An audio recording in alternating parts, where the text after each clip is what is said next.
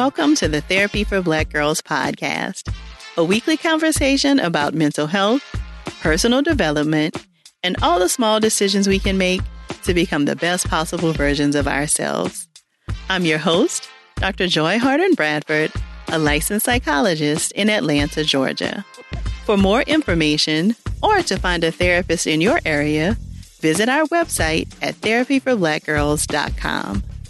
While I hope you love listening to and learning from the podcast, it is not meant to be a substitute for a relationship with a licensed mental health professional.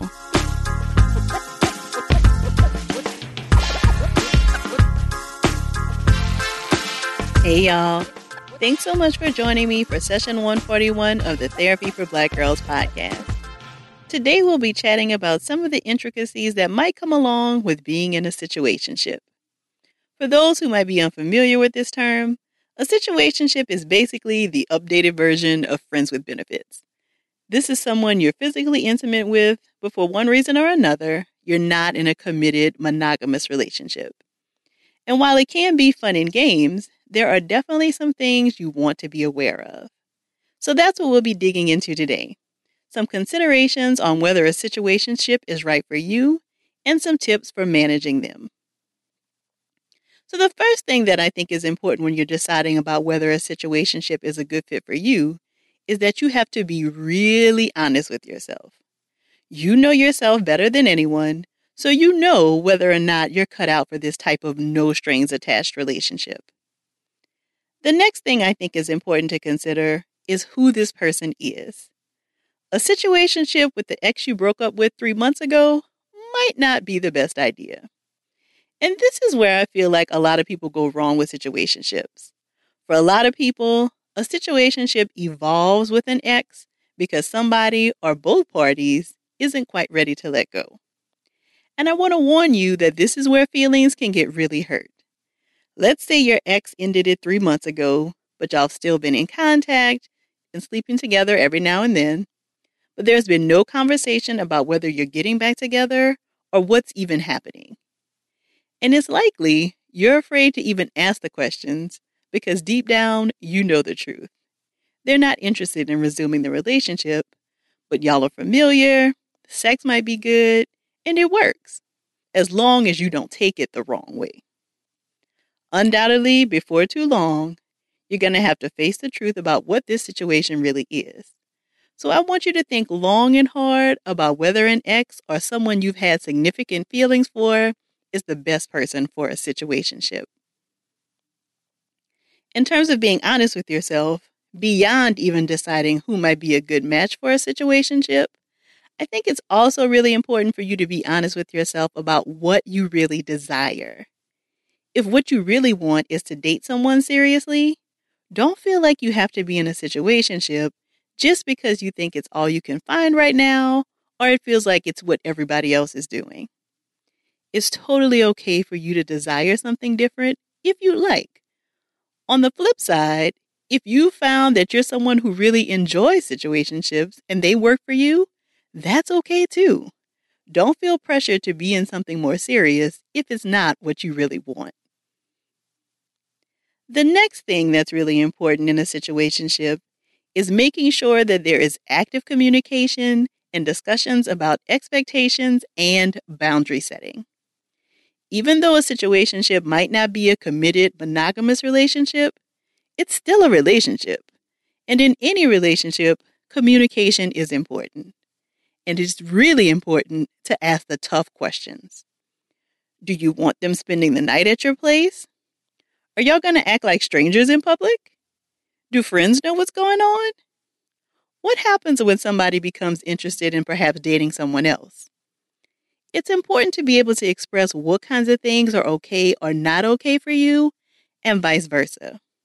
And it's really important that everyone have an understanding that these things might change, which is why it's important to continue to check in with one another to make sure that you're still on the same page. Another consideration I think is really important to keep in mind is what happens when the situationship ends.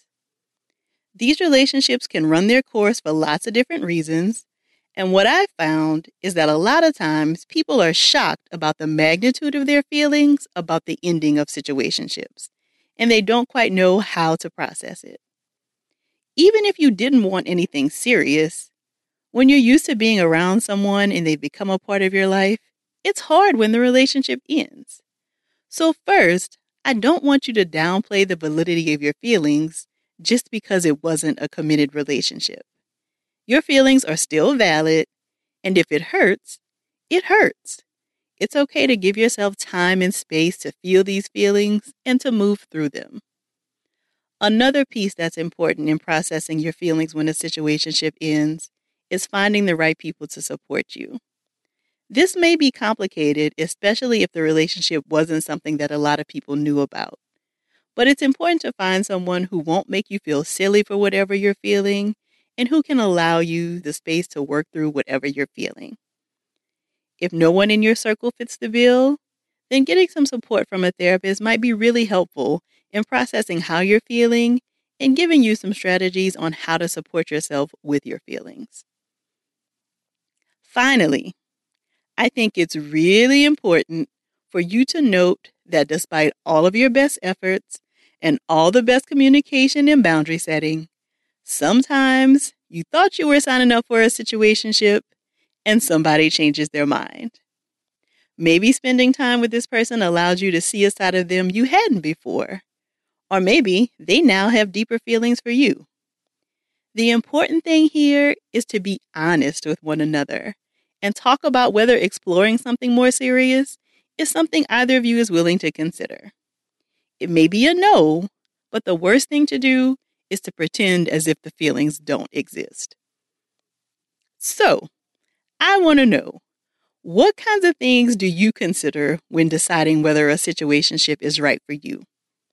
Do you have tips on how to set expectations or things you've learned after a situationship ended? I'd love to continue this conversation with you on social media, so be sure to share your thoughts with us on either Twitter or Instagram using the hashtag TBGInSession. And don't forget to share this episode with 2 of your girls so that they can join us in the conversation as well. If you're looking for a therapist, be sure to check out our therapist directory at therapyforblackgirls.com/directory. And if you want to continue digging into this topic and meet some other sisters in your area, come on over and join us in the Yellow Couch Collective, where we take a deeper dive into the topics from the podcast and just about everything else. You can join us at therapyforblackgirls.com/YCC. Thank y'all so much for joining me again this week. I look forward to continuing this conversation with you all real soon. Take good care.